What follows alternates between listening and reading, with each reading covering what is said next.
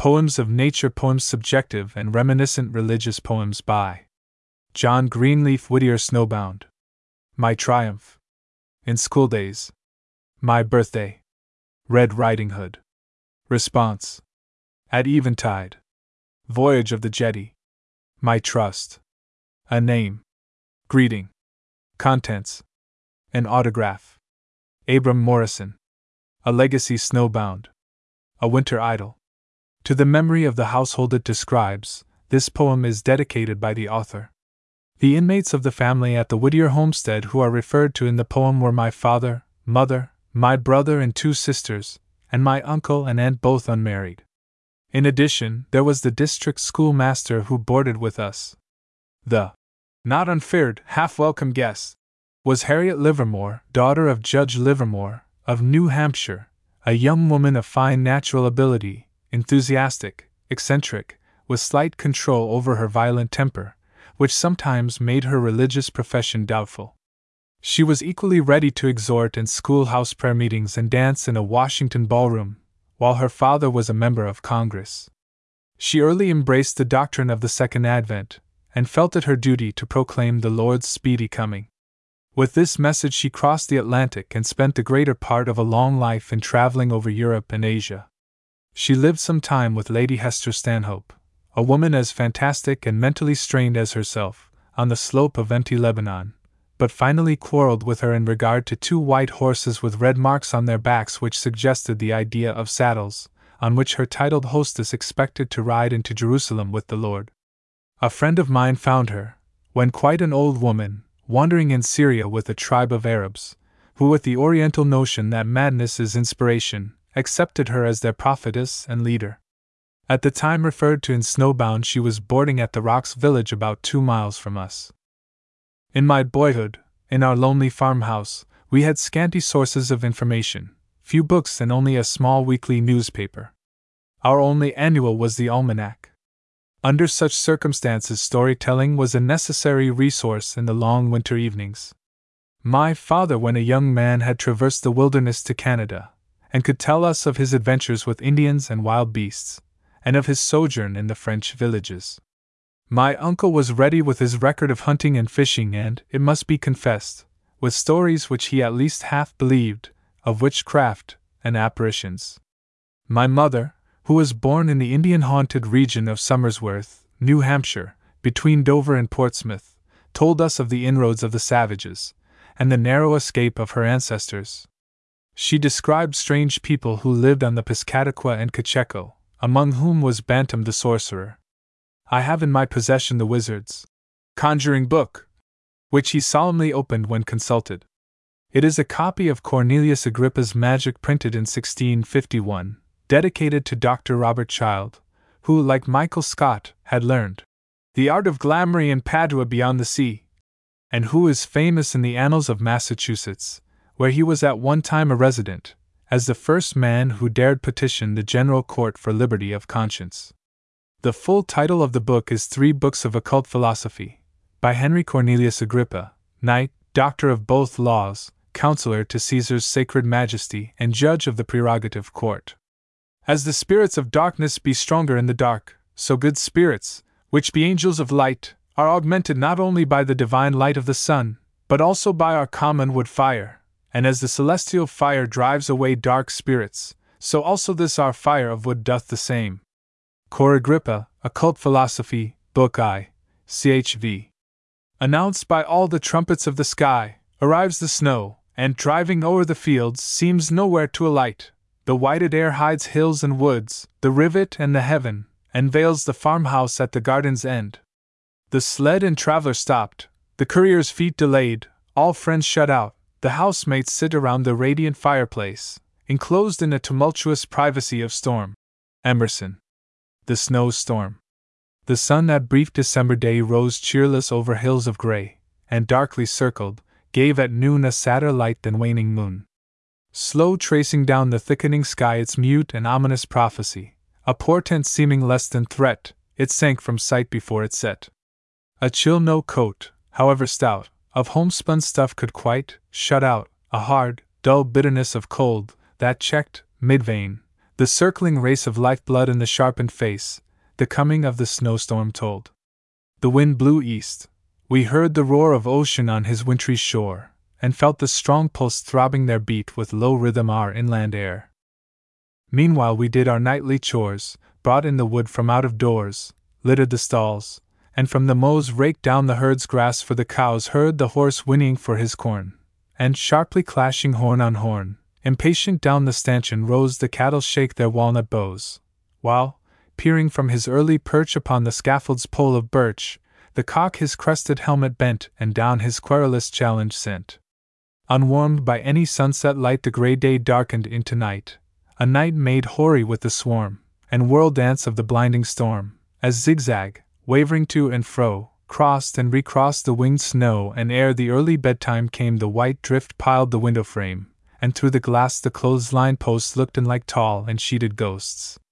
So all night long the storm roared, and the morning broke without a sun, in tiny spheral traced with lines of nature's geometric signs, in starry flake and pellicle, all day the hoary meteor fell, and when the second morning shone, we looked upon a world unknown, on nothing we could call our own. Around the glistening wonder bent the blue walls of the firmament, no cloud above, no earth below, a universe of sky and snow. The old familiar sights of ours took marvelous shapes. Strange domes and towers rose up where sty or corn crib stood, or garden wall, or belt of wood. A smooth white mound the brush pile showed, a fenceless drift what once was road. The bridle post an old man sat with loose flung coat and high cocked hat. The well curb had a Chinese roof, and even the long sweep, high, aloof in its slant splendor, seemed to tell of Pisa's leaning miracle. A prompt, decisive man, no breath our father wasted. Boys, a path! Well pleased, for when did farmer boy count such a summons less than joy?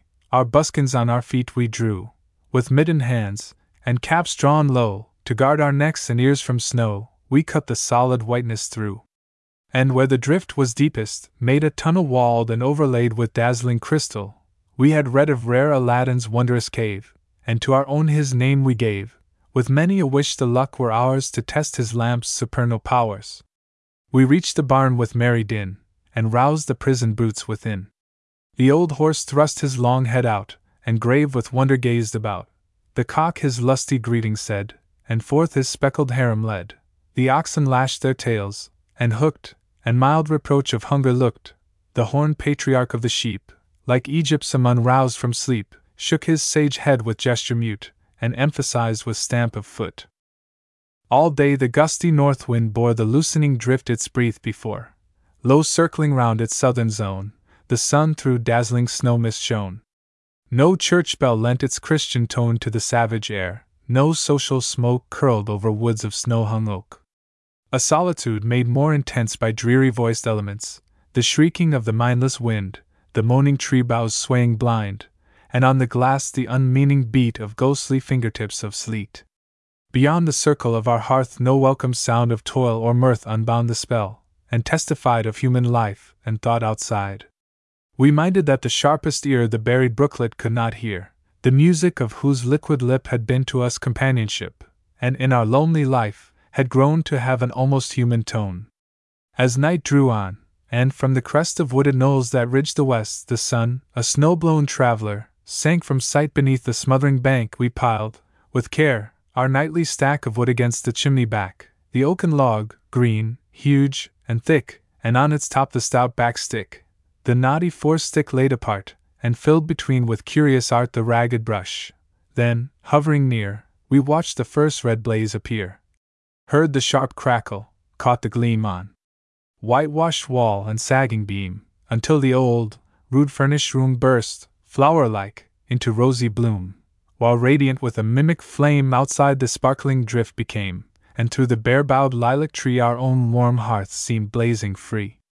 The crane and pendant trammels showed, the Turks' heads on the andirons glowed, while childish fancy, prompt to tell the meaning of the miracle, whispered the old rhyme. Under the tree, when fire outdoors burns merrily, there the witches are making tea. The moon above the eastern wood shone at its full, the hill range stood transfigured in the silver flood, its blown snows flashing cold and keen, dead white, save where some sharp ravine took shadow, or the somber green of hemlocks turned to pitchy black against the whiteness at their back. For such a world and such a night most fitting that unwarming light, which only seemed where'er it fell to make the coldness visible. Shut in from all the world without, we sat the clean-winged hearth about, content to let the north wind roar in baffled rage at pane and door, while the red logs before us beat the frost line back with tropic heat, and ever, when a louder blast shook beam and rafter as it passed, the merrier up its roaring draught the great throat of the chimney laughed. The house dog on his paws outspread laid to the fire his drowsy head. The cat's dark silhouette on the wall a couchant tiger seemed to fall.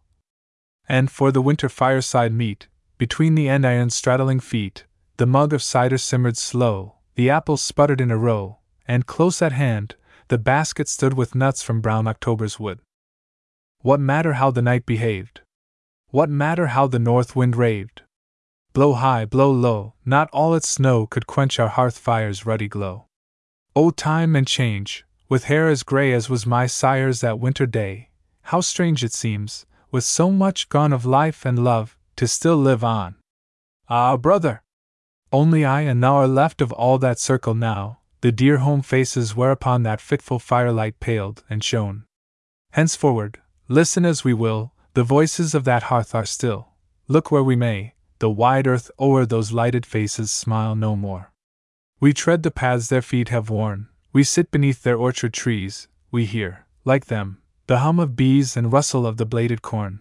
We turn the pages that they read, their written words we linger o'er, but in the sun they cast no shade, no voice is heard, no sign is made, no step is on the conscious floor.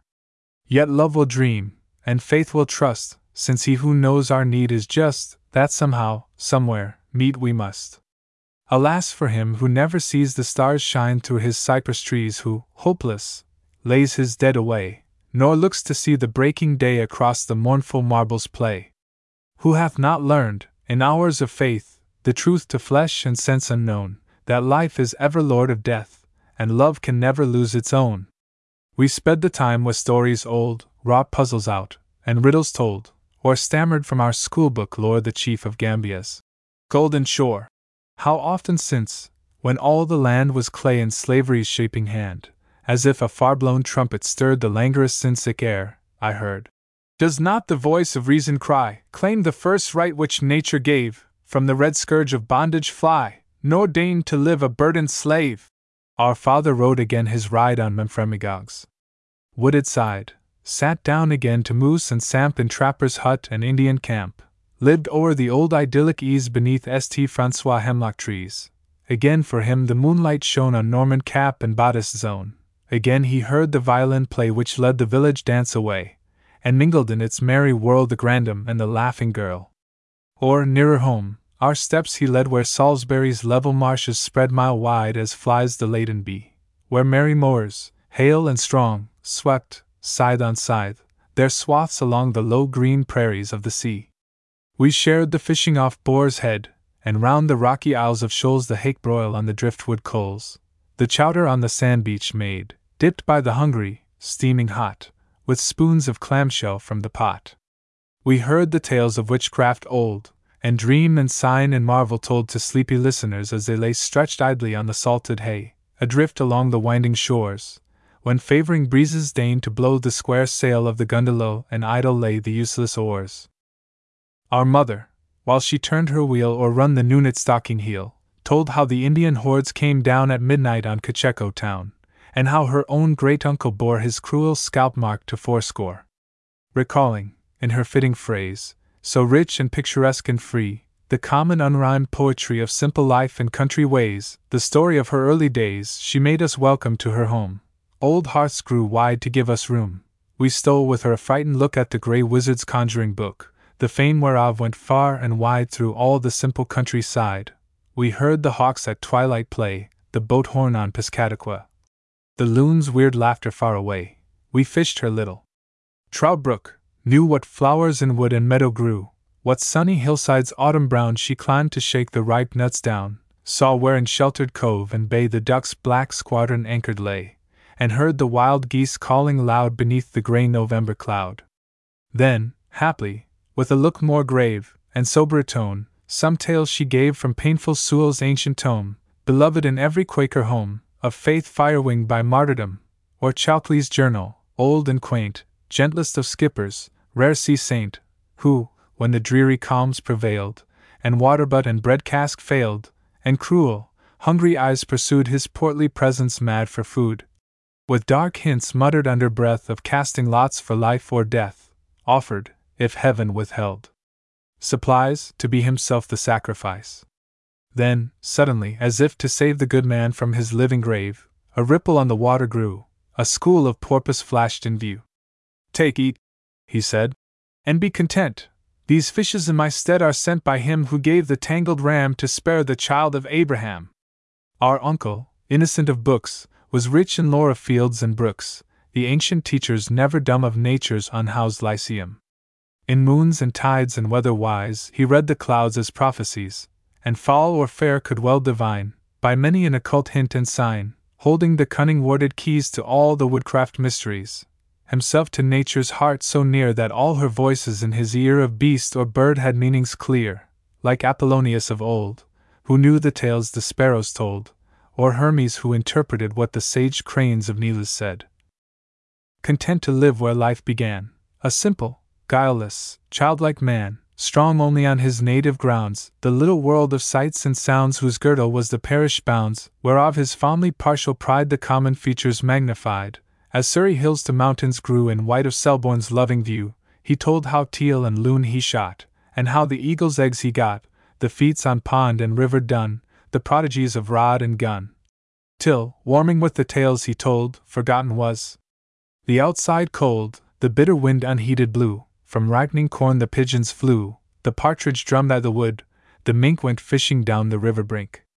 In fields with bean or clover gay, the woodchuck, like a hermit grey, peered from the doorway of his cell. The muskrat plied the mason's trade, and tier by tier his mud walls laid, and from the shagbark overhead the grizzled squirrel dropped his shell. Next, the dear ant, whose smile of cheer and voice in dreams I see and hear, the sweetest woman ever fate perverse denied a household mate, who, lonely, homeless, not the less found peace in love's unselfishness, and welcome wheresoe'er she went, a calm and gracious element, whose presence seemed the sweet income and womanly atmosphere of home, called up her girlhood memories, the huskings and the Applebees, the sleigh rides and the summer sails, weaving through all the poor details and homespun warp of circumstance a golden woof thread of romance. For well she kept her genial mood and simple faith of maidenhood. Before her still a cloudland lay, the mirage loomed across her way. The morning dew, that dries so soon with others, glistened at her noon. 3 years of toil and soil and care, from glossy tress to thin grey hair, all unprofaned she held apart the virgin fancies of the heart. Be shame to him of woman born who hath for such but thought of scorn. There, too, our elder sister plied her evening task to stand beside a full, rich nature, free to trust, truthful and almost sternly just, impulsive, earnest, prompt to act, and make her generous thought a fact, keeping with many a light disguise the secret of self-sacrifice. O heart sore tried! Thou hast the best that heaven itself could give thee, rest. Rest from all bitter thoughts and things. How many a poor one's blessing went with thee beneath the low green tent whose curtain never outward swings. As one who held herself a part of all she saw, and let her heart against the household bosom lean, upon the motley braided mat our youngest and our dearest sat, lifting her large, sweet, asking eyes, now bathed in the unfading green and holy peace of paradise.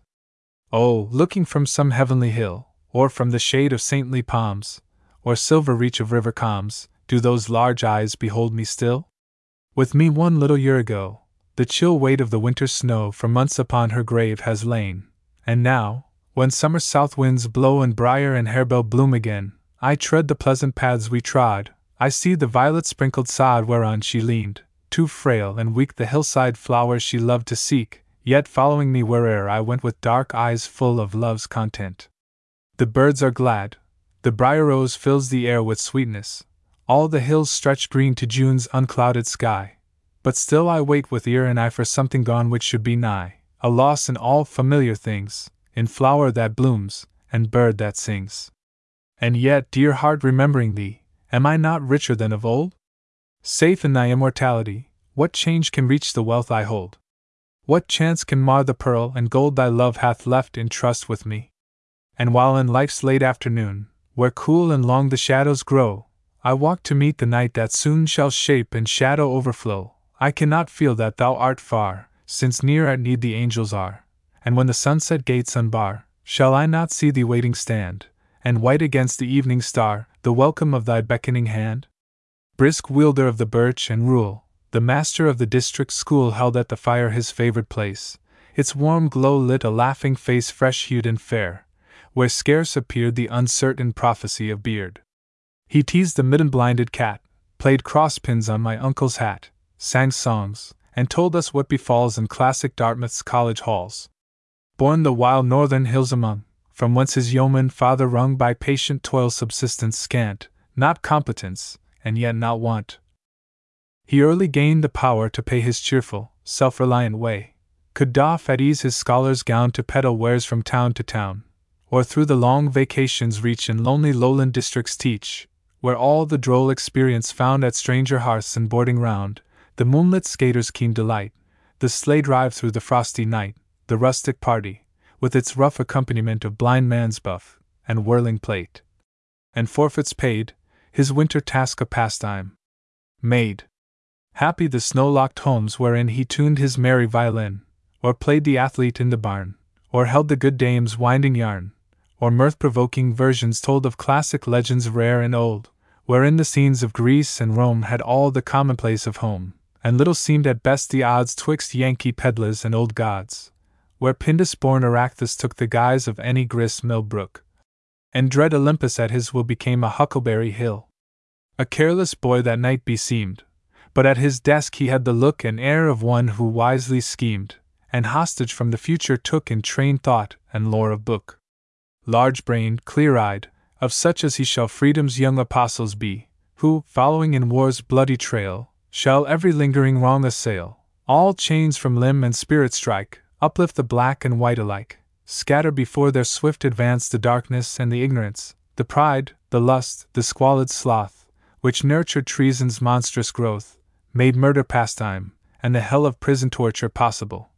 The cruel lie of caste refute, old forms remold, and substitute for slavery's lash the freeman's will, for blind routine, wise-handed skill, a schoolhouse plant on every hill, stretching in radiate nerve lines thence the quick wires of intelligence, till north and south together broad shall own the same electric thought, in peace a common flag salute, and side by side in labor's free and unresentful rivalry, harvest the fields wherein they fought. Another guest that winter night flashed back from lustrous eyes the light. Unmarked by time, and yet not young, the honey music of her tongue and words of meekness scarcely told a nature passionate and bold, strong, self-concentred, spurning guide, its milder features dwarfed beside her unbent will's majestic pride. She sat among us, at the best, a not unfeared, half-welcome guest, rebuking with her cultured phrase our homeliness of words and ways. A certain pard-like, treacherous grace swayed the lithe limbs and dropped the lash, lent the white teeth their dazzling flash, and under low brows, black with night, rayed out at times a dangerous light, the sharp heat lightnings of her face presaging ill to him whom fate condemned to share her love or hate. A woman tropical, intense in thought and act, in soul and sense, she blended in a like degree the vixen and the devotee, revealing with each freak or feint the temper of Petruchio's Kate, the raptures of Siena's saint. Her tapering hand and rounded wrist had facile power to form a fist. The warm, dark languish of her eyes was never safe from wrath's surprise.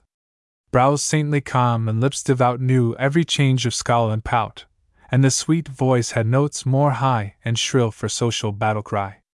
Since then what old cathedral town has missed her pilgrim staff and gown? What convent gate has held its lock against the challenge of her knock? Through Smyrna's plague-hushed thoroughfares, up sea-set Malta's rocky stairs, grey olive slopes of hills that hem thy tombs and shrines, Jerusalem, or startling on her desert throne the crazy queen of Lebanon with claims fantastic as her own, her tireless feet have held their way, and still, unrestful, bowed, and grey, she watches under eastern skies, with hope each day renewed and fresh, the Lord's quick coming in the flesh, whereof she dreams and prophesies. Where'er her troubled path may be, the Lord's sweet pity with her go. The outward wayward life we see, the hidden springs we may not know. Nor is it given us to discern what threads the fatal sisters spun, through what ancestral years has run the sorrow with the woman born, what forged her cruel chain of moods, what set her feet in solitudes, and held the love within her mute, what mingled madness in the blood, a lifelong discord and annoy, water of tears with oil of joy, and hid within the folded bud perversities of flower and fruit. It is not ours to separate the tangled skein of will and fate, to show what metes and bounds should stand upon the soul's debatable land, and between choice and providence divide the circle of events. But lie who knows our frame is just, merciful and compassionate, and full of sweet assurances and hope, for all the language is, that he remembereth we are dust.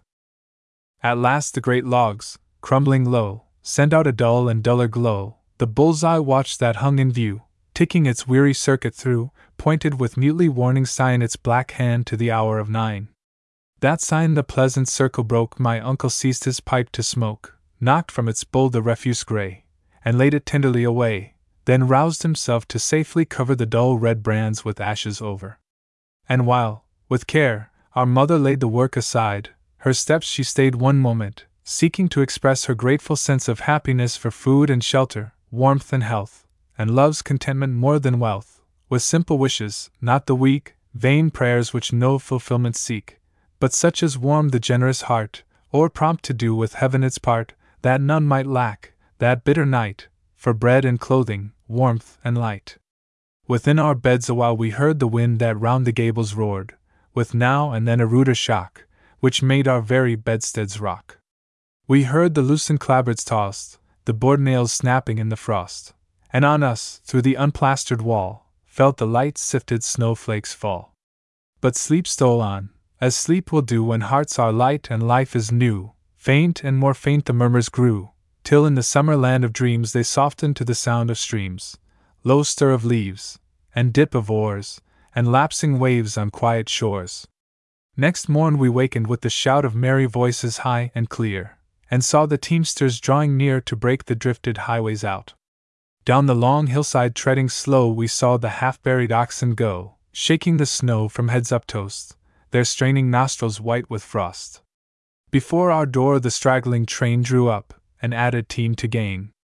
The elders threshed their hands a cold, passed, with the cider mug, their jokes from lip to lip.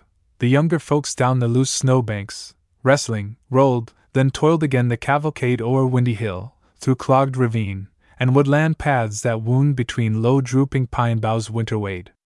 From every barn a team afoot, at every house a new recruit, where, drawn by nature's subtlest law haply the watchful young men saw sweet doorway pictures of the curls and curious eyes of merry girls, lifting their hands in mock defense against the snowball's compliments, and reading in each missive tossed the charm with Eden never lost.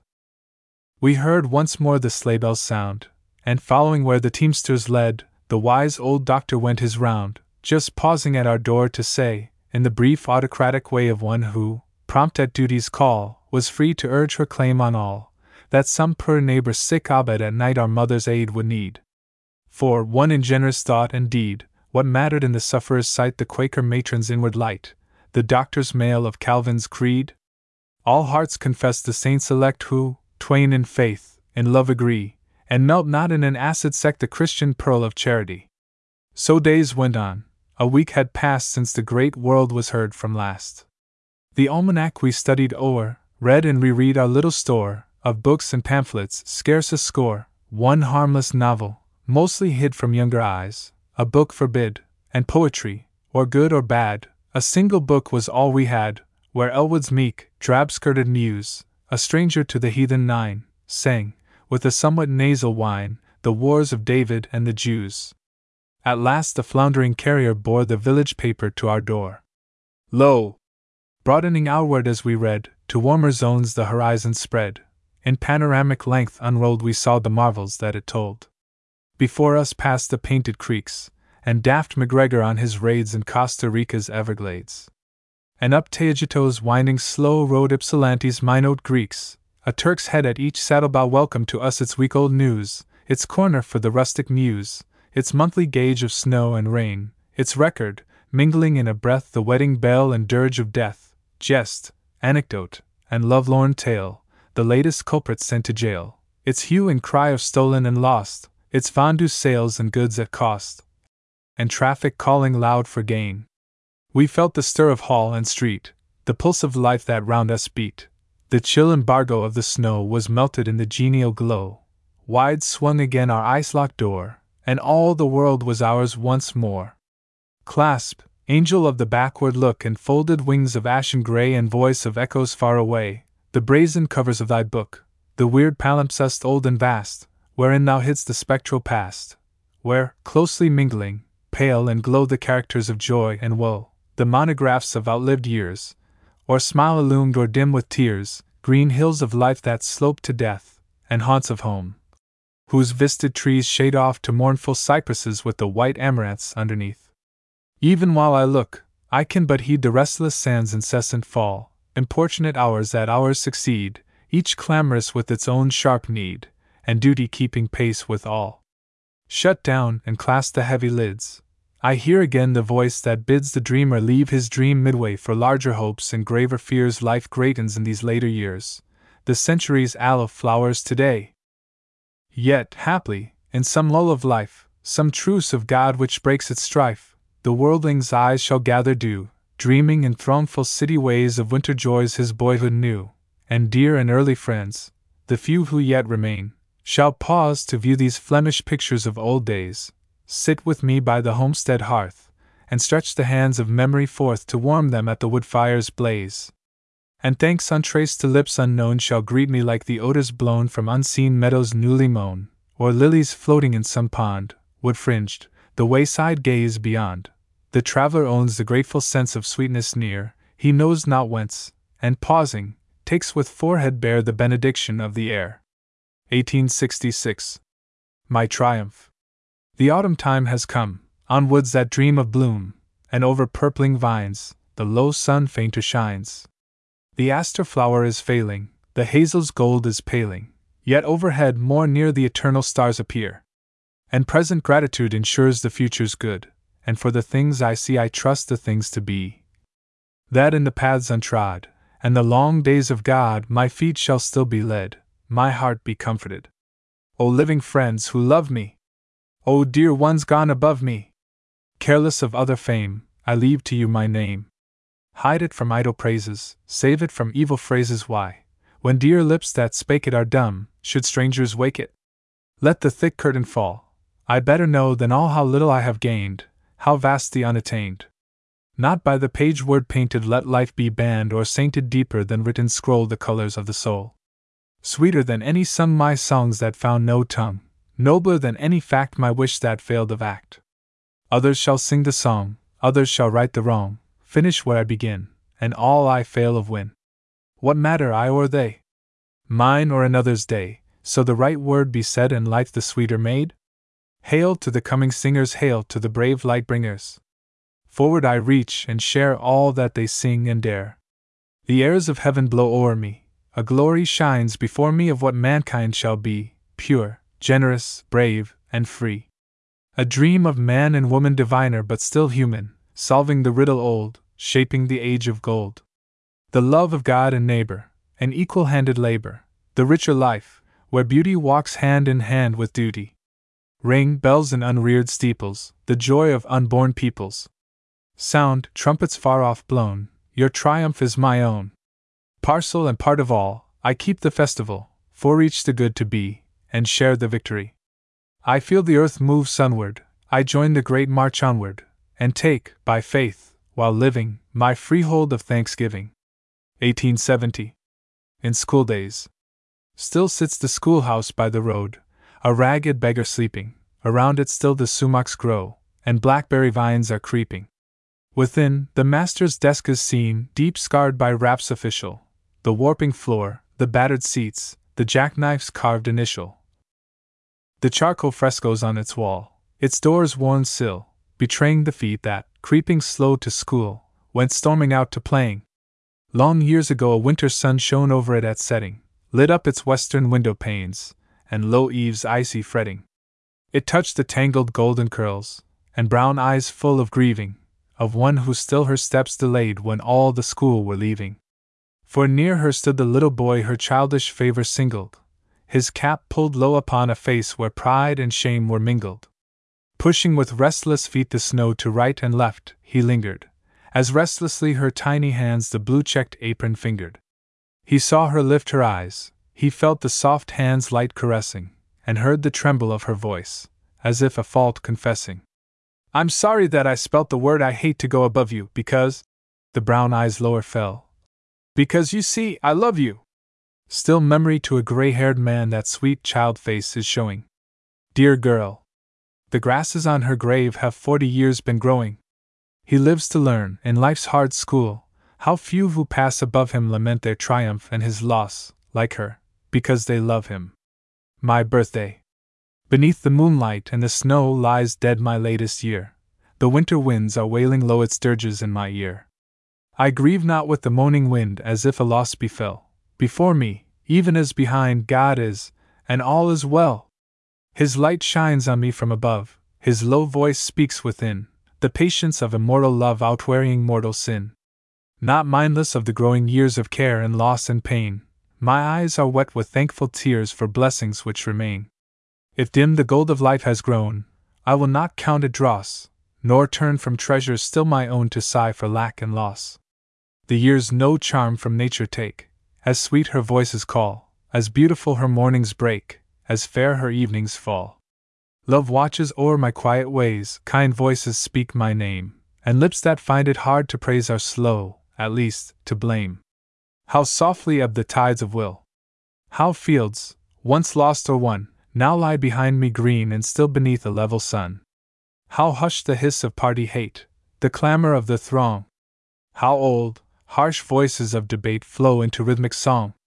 Methinks the spirit's temper grows too soft in this still air, somewhat the restful heart foregoes of needed watch and prayer.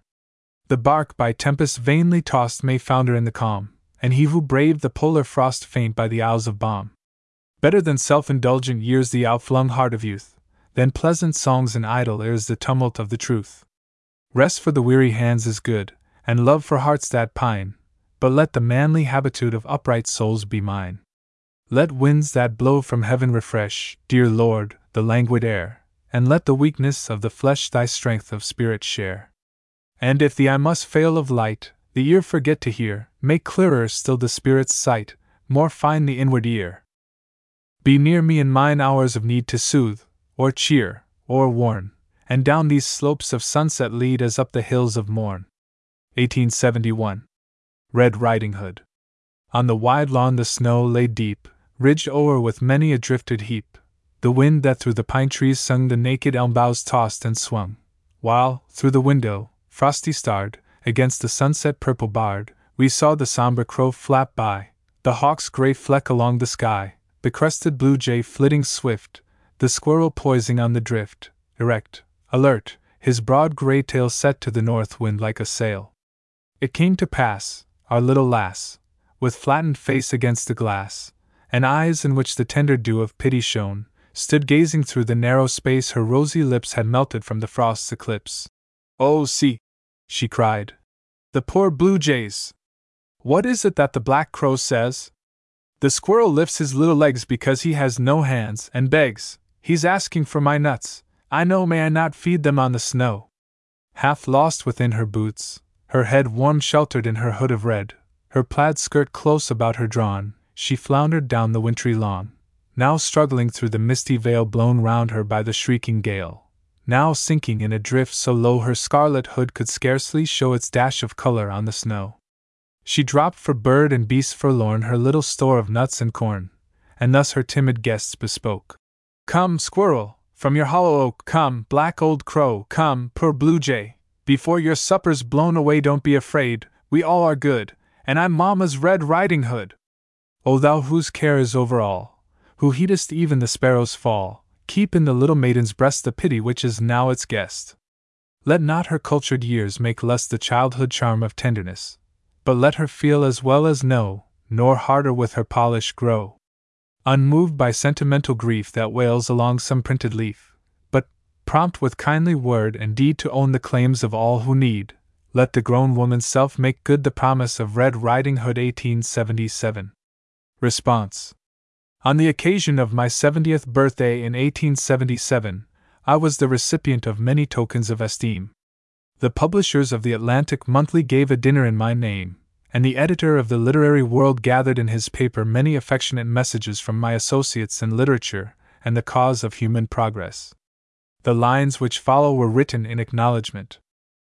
Beside that milestone where the level sun, nigh unto setting, sheds his last, low rays on word and work irrevocably done, life's blending threads of good and ill outspun, I hear, O friends, your words of cheer and praise, half doubtful if myself or otherwise.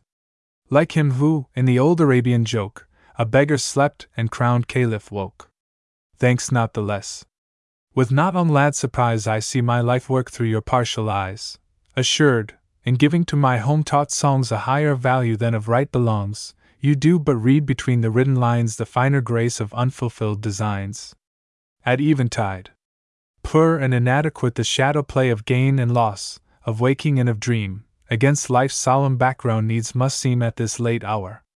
Yet, not unthankfully, I call to mind the fountains by the way, the breath of flowers, the bird song on the spray, dear friends, sweet human loves, the joy of giving and of receiving, the great boon of living in grand historic years when liberty had need of word and work, quick sympathies for all who fail and suffer, song's relief, nature's uncloying loveliness, and chief, the kind restraining hand of Providence, the inward witness, the assuring sense of an eternal good which overlies the sorrow of the world, love which outlives all sin and wrong, compassion which forgives to the uttermost, and justice whose clear eyes through lapse and failure look to the intent, and judge our frailty by the life we meant. 1878. Voyage of the Jetty. The picturesquely situated wayside inn at West Ossipee, N.H., is now in ashes, and to its former guests these somewhat careless rhymes may be a not unwelcome reminder of pleasant summers and autumns on the banks of the Bearcamp and Chocorua. To the author himself they have a special interest from the fact that they were written, or improvised, under the eye and for the amusement of a beloved invalid friend whose last earthly sunsets faded from the mountain ranges of Ossipee and Sandwich. A shallow stream, from fountains deep in the Sandwich Mountains, ran lakeward Bearcamp River, and between its flood-torn shores, sped by sail or urged by oars, no keel had vexed it ever. Alone the dead trees yielding to the dull axe time is wielding, the shy mink in the otter, and golden leaves and red, by countless autumns shed, had floated down its water. From the grey rocks of Cape Ann came a skilled seafaring man, with his dory, to the right place, over hill and plain he brought her, where the boatless Bearcamp water comes winding down from Whiteface. Quoth the skipper, ere she floats forth, I'm sure my pretty boat's worth, at least, a name as pretty. On her painted side he wrote it, and the flag that o'er her floated bore aloft the name of Jetty. On a radiant morn of summer, elder guest and latest comber saw her wed the Bearcamp water, heard the name the skipper gave her, and the answer to the favor from the Bay State's graceful daughter. Then, a singer, richly gifted, her charmed voice uplifted, and the wood thrush and song sparrow listened, dumb with envious pain, to the clear and sweet refrain whose notes they could not borrow. Then the skipper plied his oar, and from off the shelving shore glided out the strange explorer, floating on, she knew not whither, the tawny sands beneath her, the great hills watching o'er her. On, where the stream flows quiet as the meadow's margins by it, or widens out to borrow a new life from that wild water, the mountain giant's daughter, the pine-besung Chocorua. Or, mid the tangling cumber and pack of mountain lumber that spring floods downward force, over sunken snag, and bar where the grating shallows are, the good boat held her course. Under the pine-dark highlands, around the vine-hung islands, she plowed her crooked furrow, and her rippling and her lurches scared the river eels and perches, and the muskrat in his burrow. Every sober clam below her, every sage and grave pro-grower, shut his rusty valves the tighter. Crow called to crow complaining, and old tortoises sat craning their leathern necks to sight her. So, to where the still lake glasses the misty mountain masses rising dim and distant northward, and with faint drawn shadow pictures, low shores, and dead pine spectres, blends the skyward and the earthward. On she glided, overladen, with merry man and maiden sending back their song and laughter, while, perchance, a phantom crew, in a ghostly birch canoe, paddled dumb and swiftly after.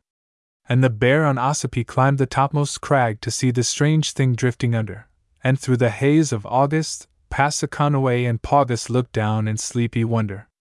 All the pines that o'er her hung in mimic sea tones sung the song familiar to her, and the maples leaned to screen her, and the meadow grass seemed greener, and the breeze more soft to woo her. The lone stream mystery haunted, to her the freedom granted to scan its every feature, till new and old were blended, and round them both extended the loving arms of nature. Of these hills the little vessel henceforth is part and parcel, and on Bear Camp shall her log be kept, as if by George's or Grand Menin, the surges tossed her skipper through the fog. And I, who, half in sadness, recall the morning gladness of life, at evening time, by chance, on looking idly, apart from all so widely, have set her voyage to rhyme. Dies now the gay persistence of song and laugh, in distance, alone with me remaining the stream, the quiet meadow, the hills in shine and shadow, the somber pines complaining. And musing here, I dream of voyagers on a stream from whence is no returning, under sealed orders going, looking forward little knowing, looking back with idle yearning. And I pray that every venture the port of peace may enter, that, safe from snag and fall and siren-haunted islet, and rock, the unseen pilot may guide us one and all. 1880. My trust. A picture memory brings to me. I look across the years and see myself beside my mother's knee. I feel her gentle hand restrain my selfish moods, and know again a child's blind sense of wrong and pain. But wiser now, a man grey grown, my childhood's needs are better known, my mother's chastening love I own. Grey grown, but in our Father's sight a child still groping for the light to read his works and ways aright. I wait, in his good time, to see that as my mother dealt with me so with his children dealeth he. I bow myself beneath his hand, that pain itself was wisely planned. I feel, and partly understand, the joy that comes in sorrow's guise, the sweet pains of self-sacrifice. I would not have them otherwise. And what were life and death if sin knew not the dread rebuke within, the pang of merciful discipline? Not with thy proud despair of old, crowned stoic of Rome's noblest mold. Pleasure and pain alike I hold.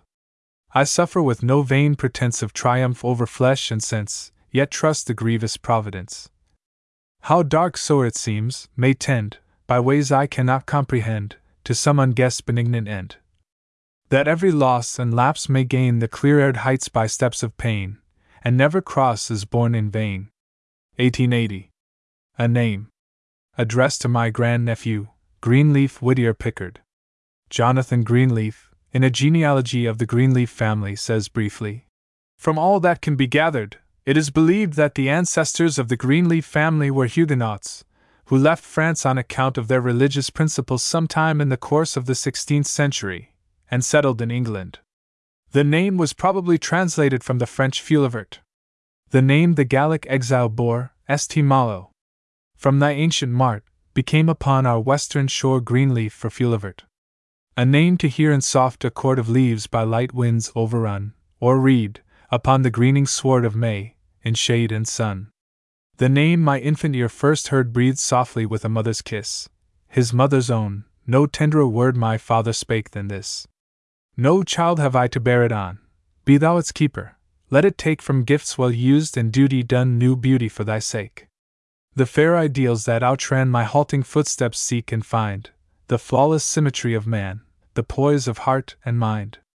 Stand firmly where I felt the sway of every wing that fancy flew, see clearly where I groped my way, nor reel from seeming new. And wisely choose, and bravely hold thy faith unswerved by cross or crown, like the stout Huguenot of old whose name to thee comes down. As Marot's songs made glad the heart of that lone exile, haply mine may in life's heavy hours impart some strength and hope to thine. Yet when did age transfer to youth the hard gained lessons of its day? Each lip must learn the taste of truth, each foot must feel its way. We cannot hold the hands of choice that touch or shun life's fateful keys. The whisper of the inward voice is more than homilies. Dear boy, for whom the flowers are born, stars shine, and happy songbirds sing, what can my evening give to morn, my winter to thy spring? A life not void of pure intent, with small desert of praise or blame, the love I felt, the good I meant, I leave thee with my name. 1880. Greeting. Originally prefixed to the volume, The King's Missive, and Other Poems. I spread a scanty board too late. The old-time guests for whom I wait come few and slow, methinks, today. Ah! Who could hear my messages across the dim unsound seas on which so many have sailed away? Come, then, old friends, who linger yet, and let us meet, as we have met, once more beneath this low sunshine, and grateful for the good we've known, the riddles solved, the ills outgrown, shake bands upon the border line. The favor, asked too oft before, from your indulgent ears, once more I crave, and if belated lays to slower, feebler measures move, the silent sympathy of love to me is dearer now than praise. And ye, O younger friends, for whom my hearth and heart keep open room, come smiling through the shadows long, be with me while the sun goes down, and with your cheerful voices drown the minor of my evensong. For, equal through the day and night, the wise eternal oversight and love and power and righteous will remain, the law of destiny the best for each and all must be, and life its promise shall fulfill. 1881. An autograph. I write my name as one, on sands by waves o'erin or winter's frosted pane, traces a record vain.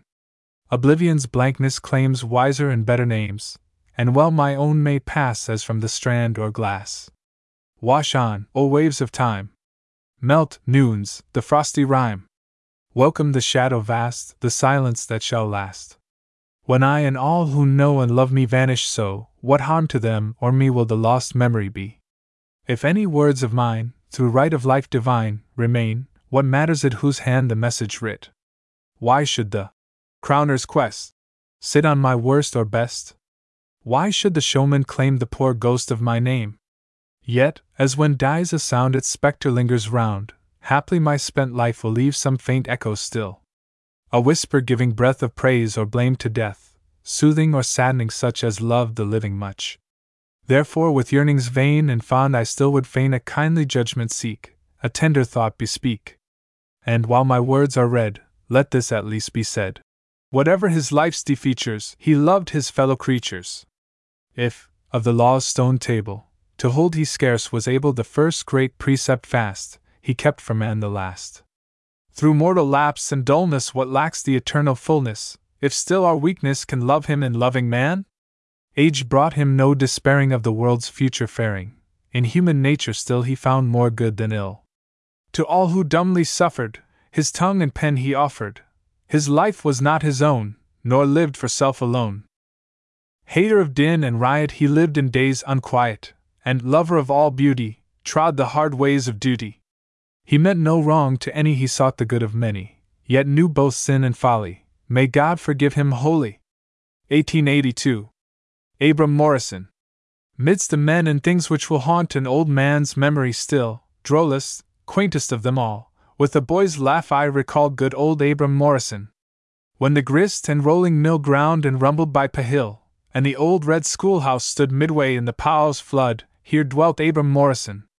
From the beach to far beyond Bear Hill, Lion's Mouth and Pond, marvelous to our tough old stock, chips o' the Anglo-Saxon block, seemed the Celtic Morrison. Mudknock, Balmawhistle, all only knew the Yankee drawl, never brogue was heard till when, foremost of his countrymen, hither came friend Morrison. Yankee born, of alien blood, kin of his had well withstood Pope and King with pike and ball under Derry's leaguered wall, as became the Morrisons. Wandering down from Nutfield woods with his household and his goods, never was it clearly told how within our quiet fold came to be a Morrison. Once a soldier, blame him not that the Quaker he forgot, when, to think of battles won, and the redcoats on the run, laughed aloud friend Morrison.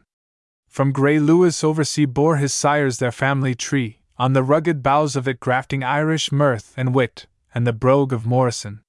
Half a genius, quick to plan, blundering like an Irishman, but with canny shrewdness lent by his far-off Scotch descent, such was Abram Morrison.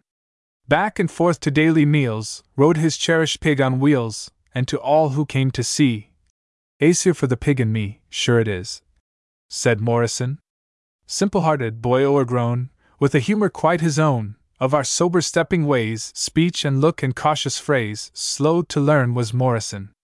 Much we loved his stories told of a country strange and old, where the fairies danced till dawn, and the goblin leprechaun looked, we thought, like Morrison. Or wild tales of feud and fight, witch and troll and second sight whispered still where Stornoway looks across its stormy bay, once the home of Morrisons. First was he to sing the praise of the Pow's winding ways, and our straggling village took city grandeur to the look of its poet Morrison. All his words have perished. Shame on the saddlebags of fame, that they bring not to our time one poor couplet of the rhyme made by Abram Morrison. When, on calm and fair first days, rattled down our one-horse chaise through the blossomed apple boughs to the old, brown meeting-house, there was Abram Morrison. Underneath his hat's broad brim peered the queer old face of him, and with Irish jauntiness swung the coat-tails of the dress worn by Abram Morrison.